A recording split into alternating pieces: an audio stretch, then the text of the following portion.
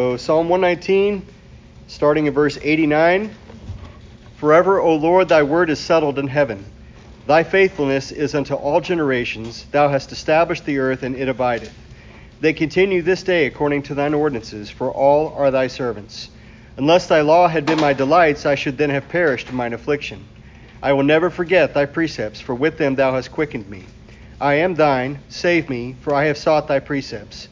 The wicked have waited for me to destroy me, but I will consider thy testimonies. I have seen an end of all perfection, but thy commandment is exceeding broad. And so we are on page 3. Number 2 is God's eternal faithfulness. That's the blanks. God's eternal faithfulness.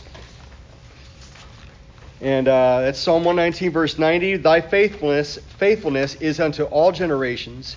Thou hast established the earth, and it abideth. And so we just started this last week, and we looked at the thought, it's in my notes, that God has been good since the beginning to every living creature. And America, listen folks, we are still enjoying blessings in America because of the blessings God has given to this people, this country, for these many, many years. And I've said it before, I feel like we are living on the coattails of the previous generations that have been following God and serving God in America, and we're living on the coattails of God's blessing this country. And I don't know how much longer it's going to be. I'm not trying to be I'm sure I sound like a naysayer, but you see other nations, you see Canada and other nations, and I hope that America, we don't lose our rights to worship God and to share the Word of God without hindrance from anybody telling us how to do it. But I'm concerned. I'm concerned for our country, the way we've been going. So we just need to be thankful for what we have at the moment. And so God has been good since the beginning to every living creature. So letter A, it's there in your notes. Satan has sought to distort and twist the truth of God's faithfulness from the beginning, calling his good to them evil. So turn with me to Genesis chapter 3. Genesis chapter 3, verse 1. So after the record of God's creation in chapters 1 and 2, you see the serpent show up on the scene. And of course, this is Satan at work here. Genesis chapter 3, verse 1. Now the serpent was more subtle than any beast of the field which the Lord God had made. And he said unto the woman, Yea, hath God said, Ye shall not eat of every tree of the garden. And the woman said unto the serpent, We may eat of the fruit of the trees of the garden, but of the fruit of the tree which is in the midst of the garden, God hath said, Ye shall not eat of it, neither shall ye touch it, lest ye die. And the serpent said unto the woman, Ye shall not surely die. For God doth know that in the day ye eat thereof, then your eyes shall be opened, and ye shall be as gods, knowing good and evil. And when the woman saw that the tree was good for food, and that it was pleasant to the eyes, and a tree to be desired to make one wise, she took of the fruit thereof, and did eat, and gave also unto her husband with her, and he did eat. And so you see there what Satan did. God said, of all the trees of the garden you may freely eat, but of the tree that's in the midst of the garden you shall not eat of it, lest you die. Or I can't remember exactly how it's worded, but he told him you're not to eat of that tree, that one tree. And of course Satan comes along in the form of the serpent and gives the question, has God said you shall not eat of every tree in the garden? Folks, that is spin. The goodness of God. And listen, I doubt that we know the smallest portion of how good God's creation really is compared to Adam and Eve in the paradise of the Garden of Eden before sin came into the world. I doubt that we understand just how, we really understand only the world that we live in as far as creation goes. We know it changed. It has changed since sin came in, and we'll look more at that later. But Satan's question is posed as, is there something that God's not letting you eat of? Listen, folks, he's still attacking people that way today. He's still tempting people with that which you do not have. How many Americans are constantly thinking that they don't have it good because they don't have something that they want?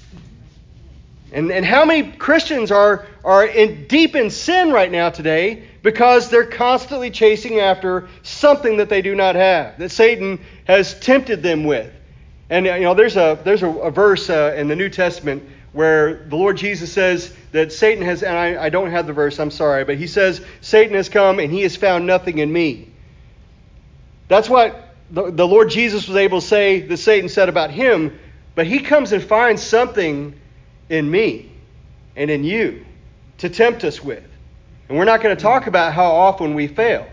We're not going to talk about how often we do bite on Satan's temptation, on his bait. Right. And every bait that Satan puts in front of us, just like he did with Adam and Eve, has a hook in it. Every single one. Brother Patrick? What's interesting here is she corrected him the first time. Right. Even though he was wrong, right. She corrected him. She bought the second. Yeah. Well, and there's a lot of things about this passage. You know, he says, the woman said unto the serpent, we may eat of the fruit of the trees of the garden, but of the fruit of the tree which is in the midst of the garden, God has said, ye shall not eat of it. Now, this is an interesting thing. She said, God said this. God has said, ye shall not eat of it, neither shall ye touch it, lest ye die. Now, neither shall you touch it is not what God had said. He said, don't eat of that. Now, it's a good idea. It's a good idea. Don't even go near that tree. Maybe that's what Adam said. Maybe Adam told her, look, God said, don't eat of it. Don't even go near it. Don't touch it. Maybe that's what Adam said. I don't know. But that's what she repeated back. God has said, don't eat of it, neither shall you touch it, lest ye die. Now, the serpent returns with, and the serpent said unto the woman, ye shall not surely die. We've looked at this before. But listen, folks, this is at the point in which the woman and Adam with her, that's what we find out just shortly here, is Adam is with her. And Adam, I don't know, I can only assume he heard what Satan said to the woman.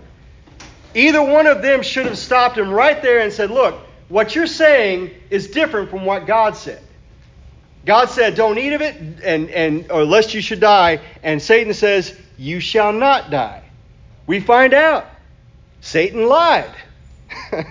They did not die immediately, but God didn't specify how the death would happen. He just simply said, for the day ye eat of it, ye shall surely die. And of course, the question from the skeptic would be, they didn't die that day. But as I think Brother Albie mentioned this last week, the Lord said a day, I'm going to misquote this too. One day is with the Lord as 1,000 years, and 1,000 years is one day. Now, the Bible says that Adam lived over 900 years. Methuselah lived 969, so he's the oldest man, but Adam lived over 900 years. But he died before 1,000 years. So that would fit with what God says is, what the Bible says with God is as a day. Yes, sir. Plus, we have to realize that they didn't know at that time good and evil. Right. Well, yeah, absolutely. So when he said that, they just believed whatever he said. And that's something else to touch on here, because he says, ye shall be as gods, knowing good and evil. Now, they very clearly already knew good. The Bible says that everything that God created, from the first thing to the last thing, was good. And then when God got to the end of it, he said, it is very good. Now, what God's opinion of what is good and very good, it's a whole lot better than our opinion about what good is. And so when God looked at his creation, was very happy with what he had made. It was very good. Now listen, when they committed this sin, right away they knew there was a problem. They did not arrive at some better place that Satan tempted them about. Things were not automatically much more wonderful than they were before. Things began going apart very quickly, starting with their own understanding of themselves and going on from there. And so we're going to get more into that in just a minute. Robbie? The thing about surely dying, they had the tree of life in the garden. Right. So without sin, they could have lived eternally. That's something you find out later on, is that God sends them out of the garden. He says, lest they should take of the tree, a tree of life, and live forever. And I think very clearly part of that is live forever in that condition. Because we have salvation in Christ, and we will live beyond our death with him. So that is the correct, or that's the right answer to the problem of sin. But living forever in this condition, as a sinful man, a sinful woman, that is not the right answer. Yes, sir. Or the good answer. The other thing, too, is the devil knew that they didn't know right or wrong. Right. Well, he put doubt. That's what he does. Yeah. Doubt in Christ, or in God. Yeah. God told them this, and well, God told you that? Yeah. And he put doubt in their mind. Yeah. That's and the next started the whole thing rolling. Right. And the next time she looks at the tree, now It's seeing the tree the way Satan wanted her to see it. She said, and it says in verse 6, and when the woman saw that the tree was good for food, and so immediately the way she thought of the fruit was different, good for food, and that it was pleasant to the eyes and a tree to be desired to make one wise, she took of the fruit thereof and did eat, and gave also unto her husband with her, and he did eat. And so that's what we're looking at here, is that Satan has sought to distort and twist the truth of God's faithfulness. God had been faithful, and up until this point, they knew nothing of God except for his faithfulness. There was nothing to know of God except for how much he loved them and his creation, and everything was very good. But Satan, listen folks, if he could tempt Adam and Eve in a perfect situation with something, and they're not even sinners, and them fall, listen, Satan is good at his job. And so here we are, all the people in this room. And listen, every one of us is a witness to what sin can do in a life. Now, without picking up the papers or reading about some serial killer or something like that, something horrible and wretched and terrible, listen, every one of us can look in our own hearts and know that sin is a disaster. It's not just something to wink at. The Bible says that's a danger, just to wink at sin, just to not take it seriously. And listen, Satan is doing that in America today. How much of our entertainment is about winking at sin? Never take that. That's something we need to counsel ourselves with constantly. Never take sin lightly. How about the quote unquote little white sins? No such thing. No such thing. Would it be okay for the Lord Jesus to commit a little white sin? To say what we call a white lie? Folks, there's no such thing. We need Christ to redeem us from the very smallest of sins. You see, as soon as Satan's perception managed to make way in their own minds and produce the fruit of sin, they needed a redeemer. I mean, right now, if you ask the scholars, and we're talking about the elite of Americans' education, and if they could examine this passage and ask them, well, listen, what really happened here? If they could examine, if we could surmise what the first sin was, would it be terrible in most of the American scholars' eyes what they did? Desiring the fruit of a tree that God said not to eat? This isn't murder yet. That happens with Cain, the very first son. Listen, by many people's eyes, what they did here was no big deal. Folks, we need God to lead our hearts and our minds. The Bible says the heart is desperately wicked. That's before it ever gets out into your hands, or what your eyes do, or where your feet go. The heart is desperately wicked. Every one of our hearts.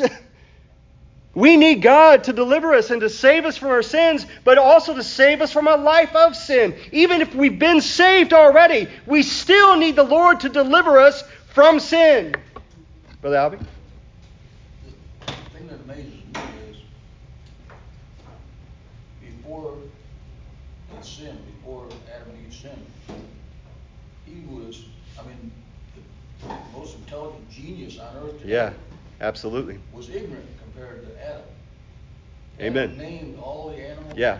Named all the birds, all that stuff. God let him do that. Mm-hmm. That had to be an intelligent man.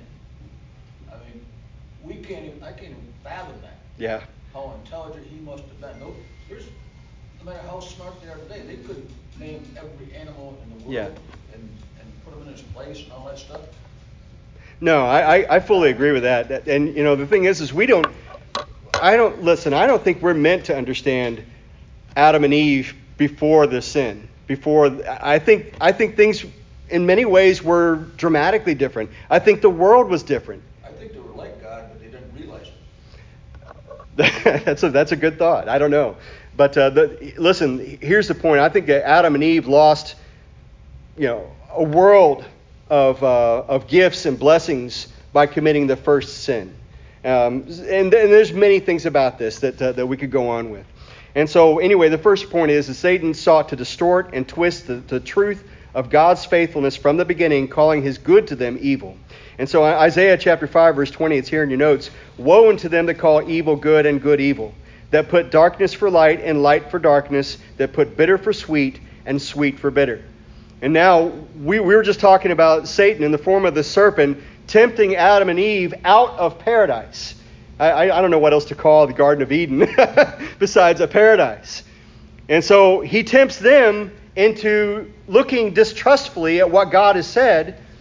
And listen, what we see in our world today is the fruit of many generations of people that are listening to Satan's lies. And listen, the Bible says the beginning of wisdom is the what? The fear of the Lord. The very instant that a person realizes, man, I need God. How many of us, thank God, I got saved as a child, but how many people as adults had to have their lives completely wrecked before they realized, listen, I have messed everything up and I know I need God. I know that that's not an uncommon situation at all. I've got to turn these notifications off.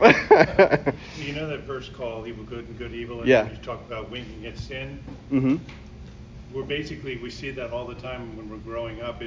It almost makes you like be insensitive or desensitized toward the fact that you are a sinner. Yeah. So it puts a roadblock. Absolutely it in does. being saved because you're winking at it. Right. You're learning to wink at it all. And that's another thing too. I think a lot of people, when you talk about salvation, people think, okay, well that must be for the really bad people. Listen, what we would think of as the most innocent child on the earth didn't need a savior less than Hitler needed a savior. The truth is everybody started, like the Lord Jesus told Nicodemus, verily, verily, I say unto thee, except thee be born, I'm going to misquote it. There's not a verse that I can't misquote anymore. John chapter 3, and let's see. John chapter 3, start in verse, it says in verse 3, Jesus answered and said unto him, verily, verily, I say unto thee, except a man be born again, he cannot see the kingdom of God. Nicodemus saith unto him, how can a man be born when he is old? How can he enter the second time into his mother's womb and be born? And Jesus answered, verily, verily, I say unto thee, except a man be born of water and of the Spirit, he cannot enter into the kingdom of heaven. That which is born of the flesh is flesh, and that which is born of the Spirit is spirit. Marvel not that I said unto thee, ye must be born again. The wind bloweth where it listeth, and thou hearest the sound thereof, but canst not tell whence it cometh and whither it goeth. So is everyone that is born of the Spirit. Nicodemus answered and said unto him, how can these things be? Jesus answered and said unto him, art thou a master of Israel? Knowest not these things? Verily, verily, I say unto thee, we speak what we do know, and testify that we have seen, and ye receive not our witness. If I have told you of earthly things, and ye believe not, how shall ye believe if I tell you of heavenly things? And no man hath ascended up to heaven, but he that cometh down from heaven, even the Son of Man which is in heaven. And as Moses lifted up the serpent in the wilderness, even so must the Son of Man be lifted up, that whosoever believeth in him should not perish, but have eternal life. Look at verse 16. For God so loved the world that he gave his only begotten Son, that whosoever believeth in him should not perish, but have everlasting life. For God sent not his Son into the world to condemn the world, but that the world through him might be saved. He that believeth on him is not condemned, but he that believeth not is condemned already, because he hath not believed in the name of the only begotten Son of God. That's what a lot of this world, well, let me leave verse 19. And this is the condemnation, that light is come into the world, and men love darkness rather than light, because their deeds were evil. For everyone that doeth evil hateth the light, neither cometh to the light, lest his deeds should be reproved. But he that doeth truth cometh to the light, that his deeds may be manifest, that they are wrought in God. And the point I wanted to look at is the fact that many people believe you have to do something bad to be condemned. The Lord Jesus, God's own Son from heaven, makes it clear you don't have to do something bad to be lost. We started out in that condition. Every man, every woman, every child on planet Earth were born not saved. And we need to have Christ redeem us. And the work has been done. Now it is up to mankind whether or not he will believe the truth. And that goes back to what we're taking a look at here, is that Satan is in the business of perverting what man sees in God. So that and that's the thing. I get so discouraged looking at our world today. And I think about the fact that children from a young age are having their minds perverted with such filth everywhere you look. It's not just in the cartoons or the things that they watch. I read something last week I wish I hadn't read about the musicians and the music that they write. It's just utter filth. I mean, we're talking about big hits playing on the radio. I don't know any of them. I don't like Cardi B or any of these. I don't know one of their songs. But listen, for it to be so common that there's filth embedded in everything that our kids do and say. Listen, folks, it's very discouraging. And yet, God has his witnesses. And so Satan is stacking the deck everywhere you look. He's making it hard for people to perceive the truth. And except there be a witness that comes along and says, God has saved me. The Lord Jesus has cleansed me from my sins, and I'm clean through and through because of what he did. Except someone should come along and say, we need a Savior. And listen, it's not our words. It's not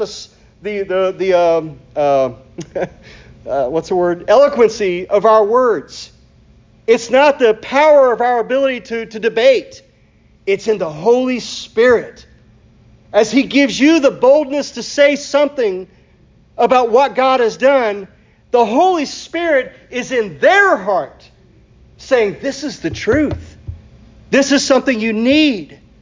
And so it's not our place to think that, and if you say something they don't seem to respond to it, listen, it's a seed planted. Our place is to scatter seed. Scatter seed. The seed is the gospel. A Savior has come. His name is Jesus. He's the only way that we escape hell. He is the only way to heaven. Listen, folks, we need to be faithful with this message. We need to share it with others. The Holy Spirit will use it everywhere it's scattered. And it'll be up to men whether or not they'll believe the constant inundation of lies everywhere they look, or whether they'll believe the seed of truth that's given to them. Was there a hand raised somewhere? Brother Patrick? We should not be eloquent, but I think it just occurred to me a little while ago, the thing that we can convey to the people, not being eloquent, is that God does love them. If they can, Amen. If they can understand that. Well, and here's the thing, is that I've thought this so much. You see it in the Bible, but you see it in life, that some of us are crayons and some of us are fountain pens, but it's all in what God speaks through your life. You know, it's not just what you say. It's and we've talked about this many times, but it's your walk with God. And you know, and some of us were, you know, if you whatever your path that God has brought you out of or through, it's going to bring glory to God. That's the point. Our place is to bring glory to God. Our place is to say, God has helped my family. He's provided for our needs. He's rescued me at times. And the biggest thing of all is that he saved me from my sins. He made all things new. His promises to me are true. I'm going to heaven someday by the grace of God. And our place is to speak the truth in love everywhere we go. And God will help us. And so, letter A is Satan has sought to distort and twist the truth of God's faithfulness from the beginning, calling his good to them evil. And so, letter B, the truth is God has always been faithful to mankind and to individual men. We're the individuals. So God's been good to all of mankind, but my message is he's been good to Brett. God has helped Brett. God has saved Brett. God has changed my life. He's making all things new. And again, if the life doesn't match, then the witness is twisted. It's no good. And so the truth is God has always been faithful to mankind and to individual men, always meeting us where we are, often despite how rebellious we are against him. And so turn with me to Romans chapter 10. We're going to read more than what's in your notes. Romans chapter 10. And we're going to start in verse 17. Romans chapter 10, verse 17. I think we mentioned this last week, or maybe I don't remember for Sunday school or Wednesday night. So Romans chapter 10, verse 17. So then faith cometh by hearing, and hearing by the word of God. But I say, have they not all heard, or have they not heard? Yes, verily, their sound went into all the earth, and their words into the ends of the world. But I say, did not Israel know? First Moses saith, I will provoke you to jealousy by them that are no people, and by a foolish nation will I anger you. But Esaias is very bold. That's Isaiah. Esaias is very bold, and saith, I was found of them that sought me not. I was made manifest unto them that asked not after me. But to Israel he saith, all day long have I stretched forth my hands unto a disobedient and gainsaying people. And that last verse just, it says a lot. But to Israel he saith, all day long have I stretched forth my hands unto a disobedient and gainsaying people. And I'm sure we've all seen situations where somebody was ingracious or not thankful for a kindness that was shown to somebody. But can you imagine God choosing him out of people in the miraculous ways that God delivered Israel from coming out of Egypt, through the Red Sea, through the wilderness to the edge of Canaan, and then calling them to go into the land of Canaan, and then them refusing essentially to see things by faith, and they turned back and they dwelled in the wilderness 40 years. And then God brought the nation of Israel, that next generation, he brought them into the land of Israel, and no army could stand before them. It didn't matter if they fought the Anakims or any other set of giants. Nobody could stand before them. They slaughtered, multitudes of people. And by the way, whenever I say that, I always feel like I have to say it wasn't just Israel's deliverance into the land. It was also that land's judgment that God was bringing on them. God says that he hadn't delivered them sooner out of Egypt, and I'm misquoting this, I'm sure, because the iniquity of the Canaanites was not yet full. So he wasn't just giving that land as a reward to Israel. He was judging those nations. And so that's part of what was going on there. But God did all that. He brought Israel into the land of Canaan. And just to wrap this up quickly, try to wrap it up quickly, is that first generation of Israelites that came into the land, the Bible says the next generation forgot God. The very next generation. And here's my point, is that, to think about any other pictures of someone being unthankful. There's no greater picture than how good God has been to any people on earth. And for God to hold out his hand, the Bible says all day long. All day long, God holds out his hand. Listen, I don't think this is an anti-Israelite. That's not what this is about. I think that if it had been us, it had been us. We would have been ingracious or ungrateful. But regardless, God holds out his hand, and the people are not grateful. They're not even acknowledging. Listen, that is our world today. God is still good to this entire world. But let's not talk about just the world. God's been good to America. God has been so good. Like Miss Marie was saying, the weather in California is beautiful. You're not the first Californian I've heard say that. Miss Sam. Yeah, anyway, so God has been good to this nation. God has shown us so much tender love and care and blessings. Blessings after blessings after blessings after blessings. And what is the state of many Americans today? It's not unfair to say, is it most Americans today, is it? Isn't that the state of our country? Most Americans today not only aren't saved, but most of them, Robbie, you were sharing with us, was it last Wednesday night, that now it's over 50% aren't even claiming an affiliation with God of any kind? When I was a kid, it was like 85% or something. At least claimed God, some form of the God of heaven. Listen, most Americans today are not thankful to the God of heaven for the blessings on this nation. It's our job as Christians to say every blessing is from God. Every good thing. Every deliverance. Every help. I sometimes I'll look at World War II and I wonder how much has been changed in our textbooks or whatever. Great Britain was the one place that turned the Third Reich away. They were the ones that was the unconquerable land. They got there, but you look at that and even their survival was pretty miraculous.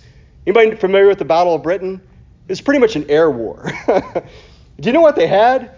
They had handfuls of Spitfires and Hurricanes against this legion of bombers and fighters.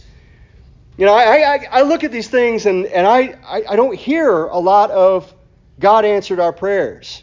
Hey, please someone correct me if I'm not right, because I'd like to be corrected if it's not true. But I hear very little of praise about what God did. I hope it's our history books that are wrong. Because listen, that was miraculous. Just those British soldiers making it from Dunkirk across the English Channel was a miracle. Hitler's Reich was the most evil place on earth at that time. And Italy and Japan were right there with him. But listen, God delivered Britain. But I don't hear a lot of praises about. Does anybody know better than me? I don't know. I wish I was an expert on history. But anyway, I look at that and I think, man, that was miraculous. And then everything, anyway, I'm yes, sir. Not to change the subject, but. But You made a statement, you said that the world this, the world that. Yeah. We as Christians are so quick to say, well, look at Israel did, look what they did. Right. They were blessed. We are blessed beyond measure. Amen. But we still sin. Yeah, that was what I was probably clumsily saying. So, I mean, when we see the world, we're like, well, look at them. No, Yeah. don't look at them. Don't look at them. God has blessed me. I know that. Yes, sir. Beyond measure, and I sin. Yes, sir. Yeah, well, that's the point. I'm probably very. All the time, like, hey, don't let me be that fool. Yeah, amen. Don't let me be that guy. That's part of what I'm trying to say is that we don't need to be that guy. We need to be the one that's giving praise to God. And this is the point that we're getting at, is that in Romans 10:21, but to Israel he saith, all day long have I stretched forth my hands into a disobedient and gainsaying people. We don't want to be the one that is ungrateful. We want to be the ones that are giving glory to God, giving praise to God. And anyway, that's back to Psalm 119, verse 90. Thy faithfulness is unto all generations. We don't want to be, and Albie, you pretty much tied things off for us. We don't want to be the people that are ungrateful. We don't want the children of God of this generation to be the ones that are quiet. We want to be the ones that are giving praise to God for all that he's done. Robbie? Biggest illustration is when our own child is not grateful for something we've done. Right. Complain and or you've done something, gone above and beyond. Yeah. And they act out. We as parents have that feeling of, can't believe this is going on. So Yeah. I know it's just putting in perspective how God. Yeah. Because he relates. Absolutely. And truths to us in those type of ways. absolutely. That's probably a good thing for a father to know. To extend your hand all the day long. Yeah. Even though it's very difficult. Well, and one thing that there have been times where I've been frustrated, and listen, I know how imperfect my perception is so much of the time. But in Isaiah chapter 1 verse 6, I think it is, Isaiah 1. Nope, that ain't it. 18. Yeah. Nope, that ain't it. It's in there. Yeah. Anyway, that God said that he had raised him up children and they had rebelled against him. So if God, the perfect Father, if God, the one who didn't make any mistakes, was good and gracious, and that goes right along with everything we've talked about tonight, is God's faithfulness, then we shouldn't be surprised that we sometimes have to deal with ungrateful kids. But listen, like Melissa says often, that kids. It's what is it, 25, where they say the mind is developed to the most it's going to. I think we expect too much sometimes, because I know when I was young, I was about as silly as you could be, huh? We were brain dead. Brain dead. I think I started calling my dad and apologizing about 30. Wow, Dad, I'm so sorry. So, Pastor, maybe you'll be getting some calls. Maybe we will. Maybe we'll all be getting calls. And so, anyway, we need to be the voice of testifying God has been good. God has been good to me. He's been good to our country. He's been good to the world. He is going to be good to the future. God is good. That's the bottom line. And so we'll go ahead and close right there. My alarm went off. It's 8 o'clock, Pastor. Yeah. Dear Lord, thank you for this time we've had. Thank you for, Lord, your faithfulness. Lord, help us not to forget that. Help us not to be blinded by any of Satan's efforts to disguise or to distort or twist the truth, but help us, Lord, to be thankful every day for your faithfulness. And we pray as Christians you help us, Lord, to bring glory to you, praise your name, and please help people to see Christ in us, see your work being done in us, and help us to be your people. Please bless everyone here tonight, every family represented here, and please meet our family's needs, and thank you for your goodness. Bless tonight, we pray in Jesus' name. Amen. Three quick things before you go.